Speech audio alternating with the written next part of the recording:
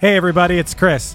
If you're a sports fan like me, or you're just a fan of a great story, you gotta check out Press Box Access, a sports history podcast hosted by Todd Jones.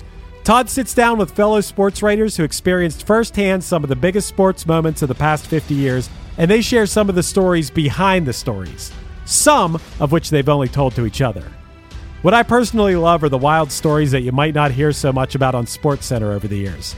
Like when Indiana-based sports journalist Bob Kravitz recounts the time Bobby Knight showed up naked to an office meeting with him and then banned him from the Hoosiers locker room for the next 3 years because Bob wrote a story he didn't like. Or when Alexander Wolf tells the story about going out on the town in Chicago with Dennis Rodman and Carmen Electra in the middle of a Bulls playoff series. Or when Dan Wetzel talks about what it was like to be in the media room when Temple basketball coach John Chaney stormed into UMass coach John Calipari's press conference after a game and threatened to kill him. These wild and fun stories, paired with stories about real sports greatness, you know, like the 1970s Steelers being the greatest NFL dynasty ever, or the legendary rivalry between Larry Bird and Magic Johnson, and even the impact of protests for social justice issues in sports, make Pressbox Access a show you should check out. Pressbox Access is part of the Evergreen Podcast family, and it's available all the places you get your pods, and you can also find Pressbox Access on YouTube. Go check it out. It is Ryan here, and I have a question for you. What do you do when you win? Like, are you a fist pumper, a woo-hooer, a hand clapper, a high fiver? I kind of like the high five, but if you want to hone in on those winning moves, check out Chumba Casino. At ChumbaCasino.com, choose from hundreds of social casino-style games for your chance to redeem serious cash prizes. There are new game releases weekly, plus free daily bonuses, so don't wait. Start having the most fun ever at ChumbaCasino.com. No purchase necessary. VGW. Void where prohibited by law. See terms and conditions. 18+. At Maximum Mediocrity, people say things like, I don't dress like this on the regular basis. This isn't my, pooping uniform. This is not what I wear. And they also say things like, The nurses are usually either angels of mercy or whores. Every episode is a new experience where you get to know people that aren't famous but should be. Why did my facing Floyd Mayweather in the woods? My co-host Morgan and I track down the people you didn't know you needed to hear from. It's like hot sex in a mug. We are the Maximum Mediocrity Podcast, and we are on all major podcasting platforms. We'll be waiting for you.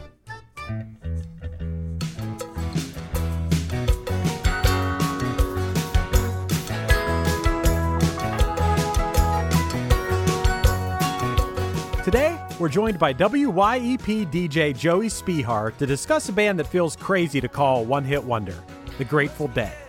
Not even a legitimate Deadhead like Joey can deny, however, that 1987's Touch of Grey was the iconic band's only charting hit. Like a Ken Kesey house party, this episode is fun, educational, and maybe a little weird. Will Joey convince us all to rush out and get a dancing bear tattoo? Light some incense, grab your hacky sack, and stay tuned to find out.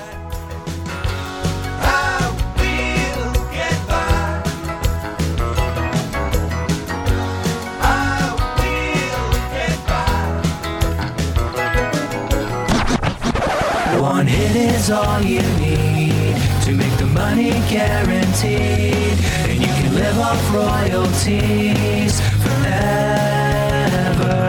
And it makes me wonder, is it just a wonder, or is it one hit thunder? All right, Joey, so you're going to be the representative of deadheads all over the world who are going to be outraged at the fact that we're calling the Grateful Dead one-hit wonders. But the fact of the matter is they only had one legitimate hit, and that is Touch of Grey. How do you feel about that, Joey? I think that Touch of Grey was such a bit of a blessing and a curse for the band because it was that one top 40 hit that, Chris, as someone in a band who sometimes gets popular, sometimes when you bring that other element into it, it's not what they were looking for, Right. So the Grateful Dead are massively successful, whether they're on the Billboard charts or not. If you can sell out Giant Stadium in 2 minutes, I think you're doing okay. And Grateful Dead was not on our list that we would send people when they'd ask for suggestions. I think at the very beginning of this, Chris and I kind of decided that we had found an article that was like the laws of a one-hit wonder or whatever.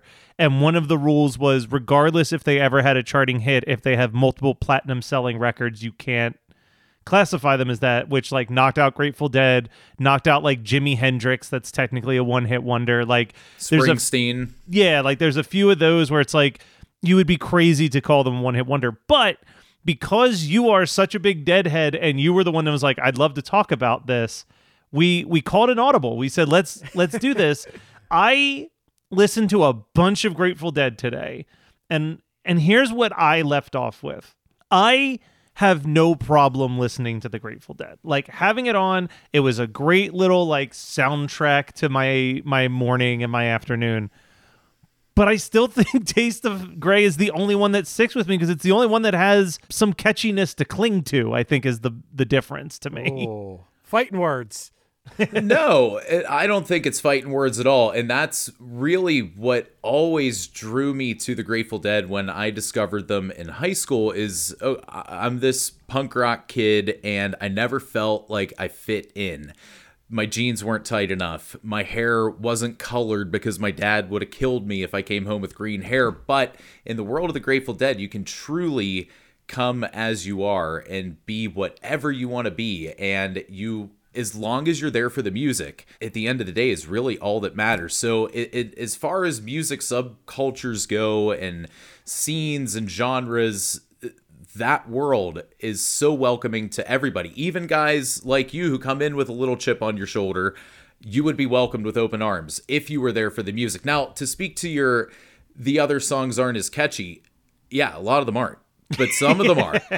And, you know, the big story, I think, around the Touch of Grey years, 1987, when the Dead had their first and only hit, was that it brought in all these other people who heard the song on the radio and expected something that they weren't gonna get. And this had happened before in the early 70s when the Dead put out what are considered to be their masterpiece albums, Working Man's Dead and American Beauty.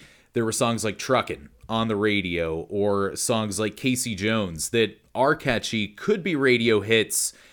People would come to the shows and start demanding to hear Casey Jones, and with the Grateful Dead, you're going to get a different show every night. So there's always been this like element of natural selection among the fans or the potential fans, where you come looking for something, maybe you find something different and love it, maybe it's not for you and you move on. Right. I think the other thing I think about with the Grateful Dead is when I was a kid, I have this vivid memory. I don't even remember who it was. It was some random friend of my dad's. I was at their house for a barbecue, and I'm talking like I was like 6 or 7.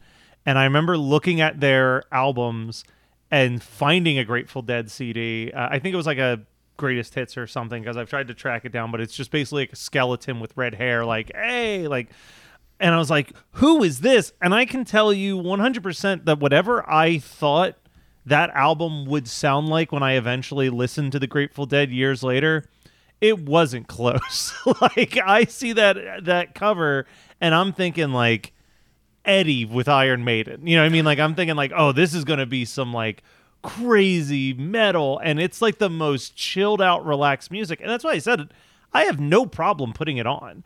But I'm a dude who wants to like sing along and like get really into stuff. So I think that's why the jam band never appealed to me. I also don't like seeing like Counting Crows live for the same reason, because they play the music in a way that you can't sing along with it. And I'm a sing along kind of guy. Joey, an interesting thing about your deadheadness, you are probably the biggest deadhead that I know of. I'm trying to think. Maybe there's a few kids I went to high school with that were into Dead. But an interesting thing is that you come from a punk rock background, as is evidenced. Now, people listening to this can't see this, but Joey right now is wearing a Grateful Dead Operation Ivy mashup shirt, which is so badass.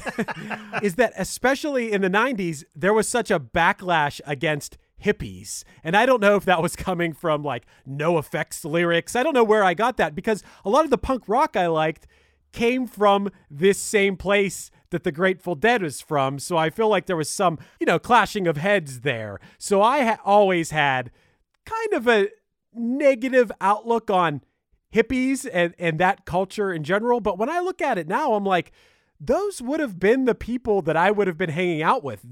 the counterculture is what I would have been all about, the ideals and everything. I just think as time went on, be it deadheads or hippies in general, sort of became a caricature at some point. I'm sure you would agree. Sure, I would agree. And that, I think, is a bigger problem with the 90s in general. And I'm a kid of the 90s. I was born in 1983. I remember it, although maybe I remember it wrongly at times, but in the 90s you had to pick, you couldn't really live in multiple different worlds. Everything was like, well, you are this, so you aren't that. And, like you say, no effects. Writing a song about the day that Jerry Garcia died being such a beautiful day, it cemented that for a lot of people. And I think for me personally, I just didn't care anymore. I didn't want to have to pretend like I only liked one thing, because I liked a lot of different things. And the world of the Grateful Dead always allowed that and encouraged that. Well, I think that's really cool. And also, Matt kind of touched on this. In a way, I feel like I've tried to like the Grateful Dead many times for a lot of reasons. First of all, Grateful Dead fans, I'm sure, have differing opinions on Touch of Grey, but I like this song. I would say I love this song. I would go that far. I think it is a great song that when I hear it, I'm going to listen to it till the end. It's good. It's after the fact, way after the fact, too, of the Grateful Dead, too, right? It's towards the end. Well, it's of Jerry Garcia. There are, I mean, when you look at the Grateful Dead, I think you always have to think of it in segments, and a lot of that has to do with who's playing the keyboards.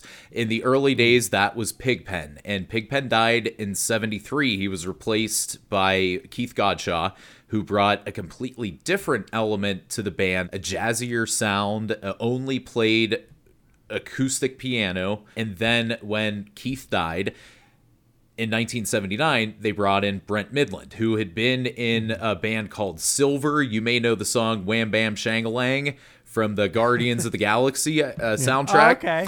Yeah. So that was Brent's band before the Grateful Dead, and Brent brought something completely different with synthesizers and his voice. Plus, he had this sort of telepathic ability, as everybody in the Grateful Dead does, because when they're on stage, they often refer to it as a conversation. Somebody plays a series of notes that maybe takes it this way, and everybody's talking back and forth musically. But with Brent and Jerry, there was just some sort of mind meld that it really brought the music to a whole different stratosphere. I was getting at, there have been little pieces of Grateful Dead that have hit me here and there, and have made me think, well, maybe I like the Grateful Dead. I'll give you some examples. Sublime did a really awesome cover of Scarlet Begonias, and I was like, whoa, wait a second, maybe I like the Grateful Dead. Then, in the very final scene of the show Freaks and Geeks, one of my favorite shows ever, the song Ripple is featured. And what's funny about that one is I was like, wow, I love this. And then I listened to the song without watching the show, just on its own. And I'm like, oh, I kind of don't like this when I'm not watching the show. That being said, they have, touches of greatness. I don't necessarily agree with Matt on Nothing Else being catchy. I think they have plenty of catchy parts. I think Casey Jones is catchy. I think Box of Rain is catchy. There's obviously some true emotion behind these songs. When I listen, that American Beauty album for sure feels like a masterpiece that just doesn't appeal to my personal taste.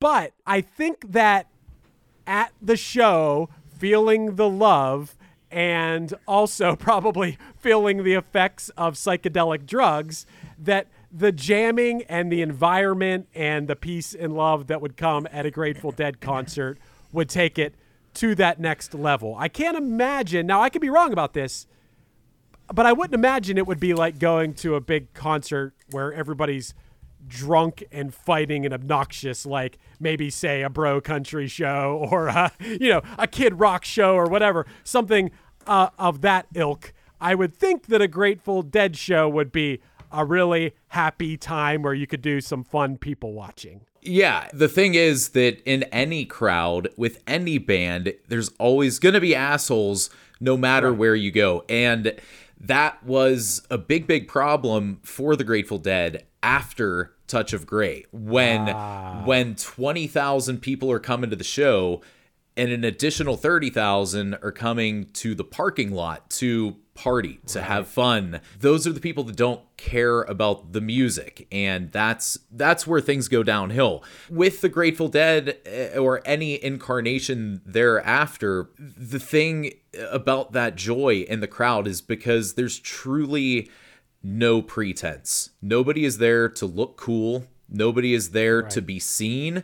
If you're in the room, chances are you are there for the music, and that is always number one. Now, a lot of the love for Touch of Grey, because I do think that Deadheads like the song. It doesn't matter that it's popular, but when that song came out the previous year, nobody was sure was there going to be a Grateful Dead, because Jerry was in a coma in 1986. He had his diabetes was raging. He was on heroin again, and things were just really looking grim. So for them to come out with that song at that time when everybody is happy and healthy and lucid and creative, it was a real, as the lyrics say, I will get by. I will survive. And I think that meant everything for fans at the time. Although the song did exist for many years prior, first played back in 1982. Whoa, really? It existed, but they hadn't done the recorded version, or did it take that long to hit, or was it that long till they finally made a music video? That's another thing we have to talk about. The Grateful Dead never made a music video before this. The Grateful Dead made a music movie.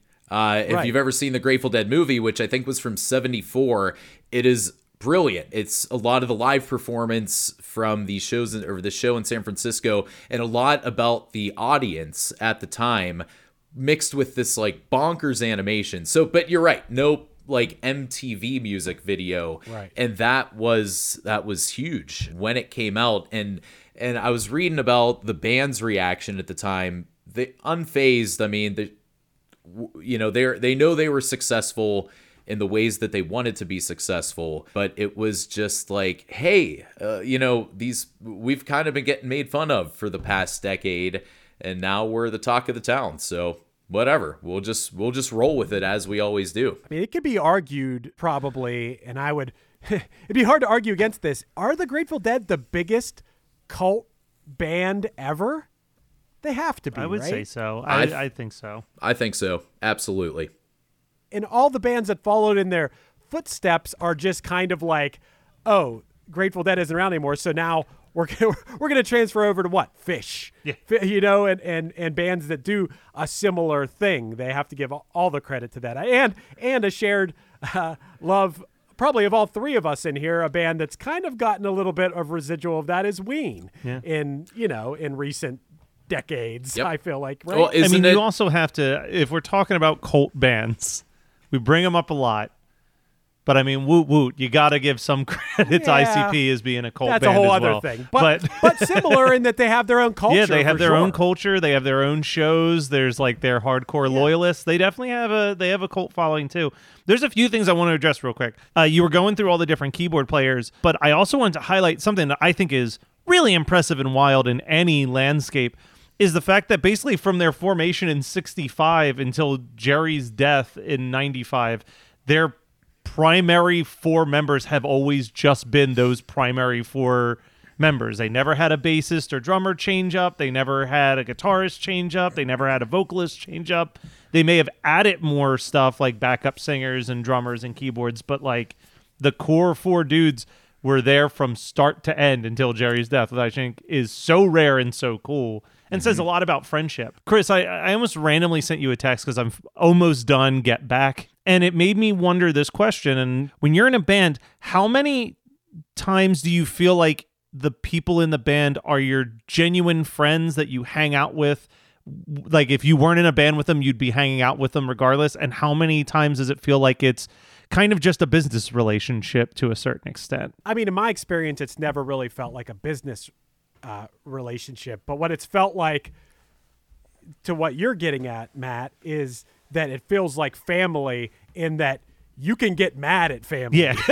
you can be annoyed and frustrated, but you know that in the end you would you would do anything for that person, even if they're pissing you off, a lot at that moment. And I'm sure bandmates have felt that way about me. I felt that way about bandmates. But when you've been together that long, which I'm sure Grateful Dead would be a perfect example, I'm sure that Jerry wasn't easy to deal with. For everything I've read about him, yeah, he was an out-of-this-world talent, but he had his problems become the band's problems, obviously. Yeah, I think that he hated that. I think that Jerry, it's well documented that Jerry did not want to be the leader of a band, but people were drawn to him as this key figure. And that at the end, when these crowds got so big, when these shows became so massive, and you can't walk down the street anymore, that's when he really started to really suffer and retreat. And that is when he took up scuba diving and found that there was this solace under the water where you're just with the fish, man, and nobody needs anything from you. And I think that for Jerry, it was always 1000% serving the music, and everything else doesn't matter. So when everything else gets put on you, then you start to resent it. Yeah. I mean, I guess he was he was the face of the band, not only being guitarist and lyricist, but he also had the look. Yeah. He's the most recognizable. I honestly probably couldn't pick the rest of the guys out of a lineup. I know these guys are big names. I know Phil Lesh and Weir and these guys are all big names, but I wouldn't recognize them. Jerry Garcia, he's one of the most recognizable guys, and it's almost like that later Jerry Garcia is even more recognizable than a young Jerry Garcia. 100%. The other thing I wanted to bring up, because you had mentioned, there was this big divide of like the punks and the hippies for especially in the 90s, but then you also brought up that Sublime did a really great cover of Grateful Dead. And I was going to say, I feel like the happy medium of those two is kind of in that third wave ska period, where I feel like in the punk scene, when they would talk about hippies, it felt really malicious, where like there's definitely ska songs where they talk about hippies too, but it always just felt way more like tongue-in-cheek and kind of like, hey, we're in on the joke and we kind of like this kind of lifestyle a little bit more. What's your read on that as a punk rocker turned deadhead there, Joey? I mean, isn't it just so telling that the band that bridges the gap is another one that's constantly shit on, and that's Sublime. Yep. Yeah. Yep. Right. Totally a band that takes a little bit from everything. You can cover an old ska song and Bad Religion, plus have these insane creations of your own, because I think that, like the Grateful Dead, they're just music fans at the end of the day. Yeah. I love Sublime, for the record. Me and too. You're right. They are so polarizing. They are that band. You can go buy a Sublime t-shirt at Spencer Gifts. There's these Spencer's Gifts bands that I think of, and either ICP falls in there too. Yep. You go get these t-shirts of these bands that are such a part of counterculture that it almost becomes a caricature of the counterculture. I mean, my first job was I worked at a head shop at the local mall called Habitat, and like we basically just exclusively sold like hemp bags, incense burners, and Grateful Dead and Sublime shit. Like that was like our bread and butter in that store. Chris, had you ever been to Teleropa in Oakland? Yeah, of course. Yeah. I mean, the best. I mean, that's a conversation for another day. Is this secondary market with bands like the Grateful Dead, where like this shirt, for example, it sparks so much creativity in the strangest of places, and I think that's something to celebrate. I think that we can thank Grateful Dead and the Grateful Dead heads for a lot of things that I actually like. Tie-dye, hacky sacks, incense, beards, all these, what are those? Devil sticks. Dude, devil sticks rule. I was thinking about that. I need to, Chris, now that you've done the Punchline hacky sacks, I think it's time for some Punchline devil sticks on the next tour. We've talked about it. Hey, one more thing that I never knew until doing the research for this episode, which I think is really cool. Another reason I probably would have loved the Grateful Dead had I been alive in 1965 and hanging out in San Francisco, is the Grateful Dead's first show took place on December 4th, 1965 at one of Ken Kesey's acid tests, which were a series of parties that he had that were centered basically to use and to advocate for LSD. And I knew all about these things. One, because I'm a big Ken Kesey fan. Anybody who's listening who doesn't know, Ken Kesey, of course, wrote One Flew Over the Cuckoo's Nest. That's what he's most well known for. But he also wrote it might be my favorite book of all time, called Sometimes a Great Notion. If you haven't read this book, it is the craziest book ever, about these loggers in Oregon. And the book starts with there's just a human arm hanging over a river. That's all I'm going to give you. It's a crazy, crazy book. One of my favorites. But also, as part of that, the first book that Hunter S. Thompson ever wrote was called Hell's Angels. It's an easy read. You could read this book in like 2 or 3 days. You could read it in one sitting, really, if you had a bunch of hours to do it. But he basically befriended and went out with the Hell's Angels. And part of the book is him and the Hell's Angels show up at one of Ken Kesey's parties. So you have all these different walks of life together at these parties, dropping acid together. And to think that it was at those same parties that I've read about that the Grateful Dead formed, it just, I don't know, that was mind-blowing to me. That was like a lot of worlds colliding at once. And I think that if you went back, like, I hope so bad that somebody invents a time machine, or maybe after we die, we retain our consciousness for a little bit and get to experience these things in person that we've read about. I think you would have hated it. I think a lot of people would have hated it because, the Grateful Dead at those acid tests were not performing. They were tripping and on the stage, and it could have gone beautifully. It could have gone horribly, and it did. It makes me so curious to, I want to know what it felt like.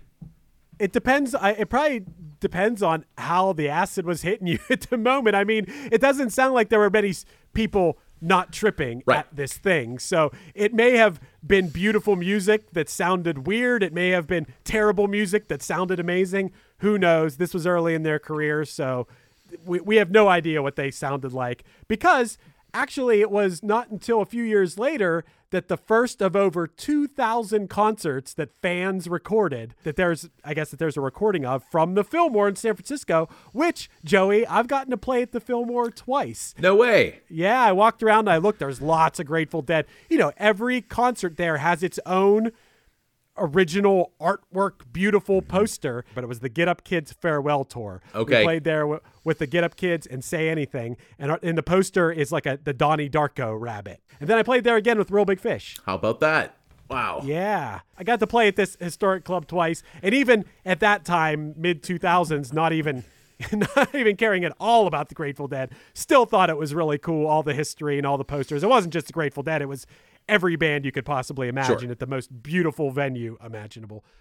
With Lucky Land Slots, you can get lucky just about anywhere. Dearly beloved, we are gathered here today to... Has anyone seen the bride and groom?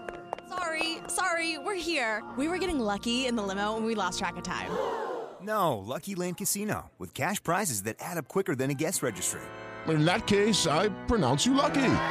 Play for free at LuckyLandSlots.com. Daily bonuses are waiting. No purchase necessary. Void where prohibited by law. 18+. Terms and conditions apply. See website for details. I'm not going to lie here. I've become a Factor fanatic lately. I'm a busy guy, and getting to eat restaurant quality meals that are ready to heat and eat in 2 minutes has been amazing. Eating better is easy with Factor's delicious, ready-to-eat meals. Every fresh, never-frozen meal is chef-crafted, dietitian-approved, and ready to go in just 2 minutes. You have 35 different options to choose from every week, including Calorie Smart, Protein Plus, and Keto. And also, there are more than 60 add-ons to help you stay fueled up and feeling good all day long. I've been spreading the word to everyone I know, not just here on the podcast, but in person as well. Factor is the perfect solution if you're looking for fast, premium options with no cooking required. You get as much or as little as you need by choosing your meals every week. Plus, you can pause or reschedule your deliveries anytime. And the math doesn't lie. Factor is less expensive than takeout. Plus, considering every meal is dietitian approved, it's also nutritious and delicious. So what are you waiting for? Get started today by heading to factormeals.com/1hit50 and use the code 1hit50 to get 50% off.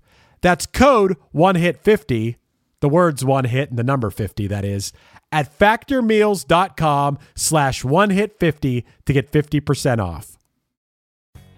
Hey, do you have an idea for a podcast but don't know where to start? Or do you have an already existing podcast that you want to take to the next level? Well, check out WeKnowPodcasting.com. From concept development to theme music to editing to logos, WeKnowPodcasting.com is a one-stop shop for all things pod. Don't hesitate to hit us up.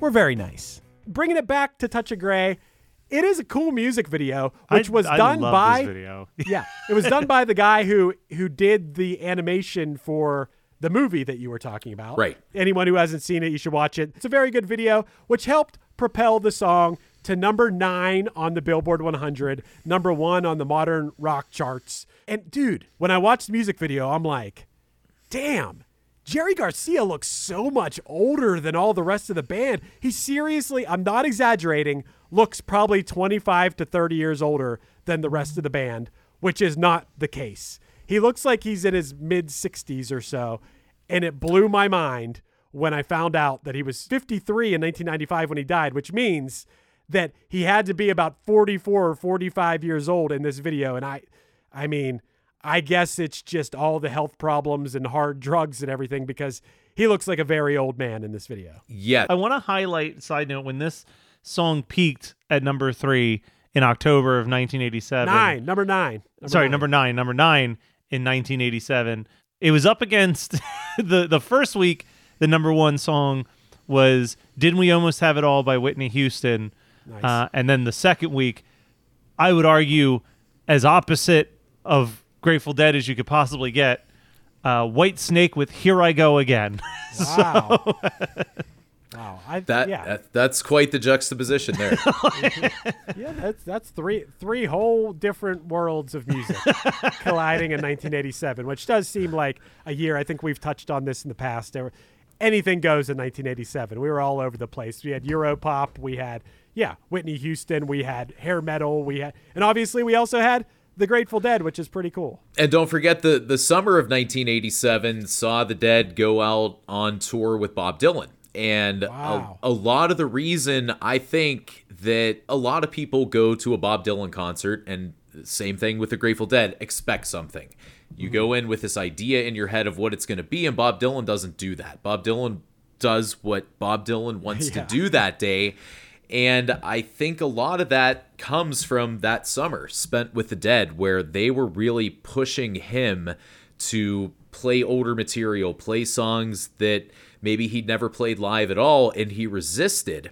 Now, I was reading that before rehearsals for that tour started, Dylan went to a jazz club, and he saw someone, I don't remember his name, but he was performing songs in different ways, kind of updating these familiar songs that Bob knew, put them in a new light, and that just sparked something inside of Bob Dylan that really made him embrace that adventurous spirit and the more exploratory side of music. And I think that's stuck with him the rest of his career.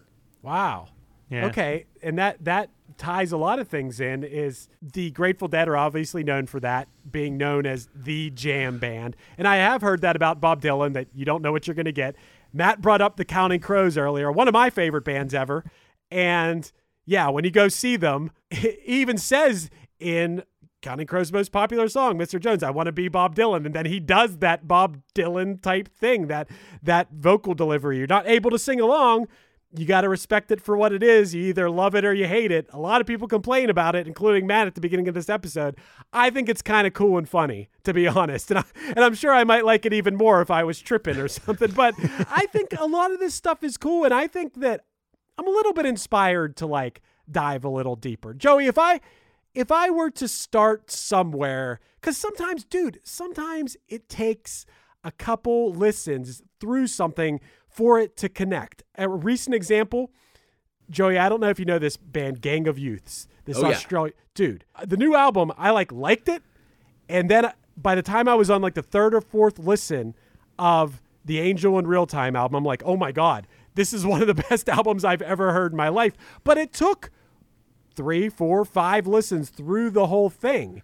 So if I were to give a Grateful Dead album a real shot, is it American Beauty? And I have a similar question of, if I really love Touch of Grey, would I like the rest of the In the Dark album, or is that song kind of an anomaly even on the album that it's on? Well, I'm looking at it now, and I mean, it's kind of an anomaly, but there are, there's a great song called Hell in a Bucket, which is typically a show opener for the Dead, and I think that song it's scathing about where the world was going in 1987, but catchy and fun. I think West LA Fadeaway is a jam. I mean, it's got the groove. It creates this mystique, but no, there's not. Touch of Grey is the single. It is the single, and that's okay. Yeah. So that brings us all the way around. Joey, you are saying that Grateful Dead fans don't dislike Touch of Grey like we would assume. It's more they didn't like the people that then came to the shows that were already huge. Like, Grateful Dead didn't need to bring more people to the shows, and some of these people that then came to the show were undesirables. They were people that were there maybe for the wrong reasons, maybe to cause trouble and break into their little utopia that they created and they would follow around. I heard a similar thing with Ben Folds. When Ben Folds 5 blew up, the fans of the first album started referring to people who would come to the show just to hear Brick as a bunch of brickheads. And back in after 87 and 89, I think is when this really peaked. And Chris, you may remember hearing about a lot of a small riot actually at the Civic Arena in 1989 when the Dead played 2 shows in April. I mean, it was on the news. Sophie Masloff, the mayor at the time, referred to the entire crowd as a bunch of dead enders. Wow. But people would refer to Deadheads, and the Deadheads would refer to these other people as touchheads, people who were just kind of checking it out. But it's not ever about excluding the person. It's about, I think, excluding the negativity. And there was a lot of negative attention then thrust onto the band because of people who were showing up not for the music. No, that makes sense, and I could see that happening to any artist, especially one that already has a following. Once a song hits, it goes to the mainstream, and then you have, I don't know, everyone from the drunk football player to the, to the troublemaker, to the people who aren't there for the right reason. And if they get there and they find that what it is for them, then come on in. Right. Yeah. Could you imagine, because I could never see myself doing this, hearing one song on the radio and liking it enough, but not enough to buy the album and hear the rest of what the band is about, but still be like, I'm going to go to that concert because I like that one song that I vaguely know from the radio, and then be like so belligerently aggressive about it not being what you thought you were coming to see. You got to keep in mind, the three of us who are talking right now are audiophiles. Is that the word for it? We love music. So if we like an artist, we're going to dig into their catalog. I mean, that was the gift of liner notes. I found so many bands just because liner notes existed when I was a kid, and I'd be like, sure, who are they thanking? Because I'm going to go pick up their albums also. I mean, Nirvana was my life when I was a kid. So thanks to Nirvana, I know the Pixies, and I know the Raincoats, and I know the Meat Puppets, and I think it just comes back to what I'm going to keep preaching to you guys, is that if you're there for the music, then nothing else matters. If you're serving the music, that's what it's all about. I agree. And so that brings us to the big question, which I don't think is much of a question this week. We have to decide if the Grateful Dead brought the one-hit thunder or if they were one-hit blunders. And I think, from my perspective, from Deadhead's perspective too, maybe the blunder was that they had the one hit at all, right? I mean, they obviously, it's ridiculous to say they're anything but thunder, right? I kind of agree with you in the sense of like the single almost detracts from the whole movement entirely. Like I kind of agree with you in the sense of like maybe it would have been better if they were, by all accounts, a no-hit wonder, and they just were this important cult movement for 30 They still plus are. years. They still are. Yeah. And I would argue that they might be a blunder. If you look at different big moments in the world of the Grateful Dead, always fuck it up. There was Monterey Pop. That, this was their big chance in 1967 to kind of get out of San Francisco and bring this music that they were making to a wider audience. So they followed The Who. The first time that The Who played and smashed their instruments in the United States. So then they get on stage. Who follows them? Jimi Hendrix. In Woodstock, a notoriously bad set where they're getting electrocuted while on stage. And you think of Woodstock and you think of hippies and you think of the Grateful Dead, but that big show was horrible for the Grateful Dead. And that is what that touch of gray is all about. It's things are great and we love life and the joy of it, but there's always that little touch of gray that's going to get you. It's a defeatist attitude that always is with the Grateful Dead, no matter how much joy there is. And I think that's something that I appreciate about it as well, because I'm a happy guy, but I try not to get too excited, And I think that they it seems to me like just Jerry Garcia alone, his personal life story, I'm just like, oh my God. Speaking of we talked about Ken Kesey earlier. Well, Jerry Garcia, then he had a kid with his first wife, and then he had 2 kids with someone named Mountain Girl, I believe was her name, who was the mother of Ken Kesey's first daughter.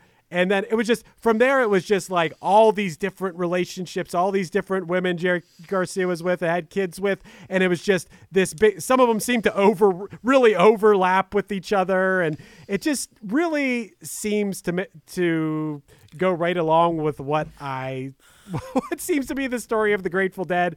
One big, what did they call their tour? It was like the Never Ending Tour or something like that. I thought that was Cher. Hold on. I think I got here. Yeah. Anyway, Martin Scorsese made a movie about them at some point. Long Strange Trip. Yep. Yeah. Is that where I should start? I mean, Chris, knowing what I know about you, and I would say that is a great place to start, because you're going to get that context. You're going to get a little bigger picture of the outside world and that inside world that kind of affects everything. I mean, the reason that concerts sound good today is because of the Grateful Dead, and that is fact. In 1974, they built, you may have heard of the Wall of Sound, which was a massive, massive undertaking, put up and torn down every night. But before that, you watch the videos of like the Beatles playing at a stadium and what they're playing through the announcer's PA. Yeah. It's garbage. And the Grateful Dead really brought, and once again, if you're serving the music, then things are going to be the way that they should. I think that the reason the concerts sound good today, a lot to do with the Dead. Well, that's awesome. I don't think you could call them a blunder then. I think we got to go a triple thunder if that's the case. Definitely. Which it would have been really funny if you would have went blunder. The biggest Grateful Dead fan just calling them a blunder. But well, I just don't want the rest of you guys catching on. You know what I mean? Let's keep this thing private. Joey, thanks for coming on, man. Oh, thanks for having me. You have filled us with knowledge.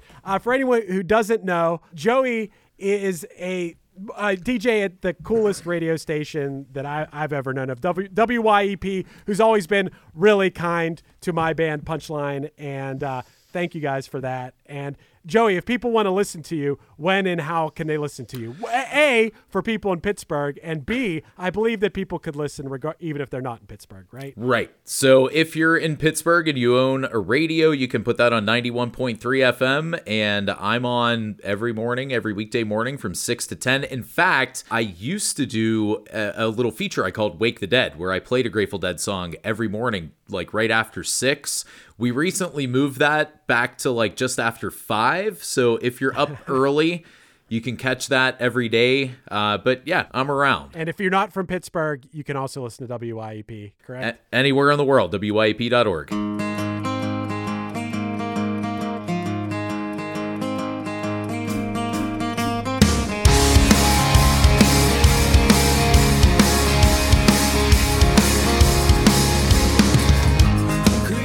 This has been One Hit Thunder. One Hit Thunder is hosted by Chris Fafalios of the bands Punchline, Pack, and Another Cheetah, and produced by Matt Kelly of Geekscape.net. Underneath me, you're hearing Green Hills off the Punchline album Lion. Visit punchlion.com for merch, tour dates, and news. Do you want to start a podcast? Then contact Chris and I at weknowpodcasting.com for how we can make your show sound as professional as possible. Be sure to rate, review, and subscribe to us on your favorite podcasting app. And tune in next week for another episode of One Hit Thunder. Think that it's gonna work out. Nothing's ever gonna work out quite the way you think. It's gonna be different than you ever could have imagined. It's gonna be different. Oh, yeah.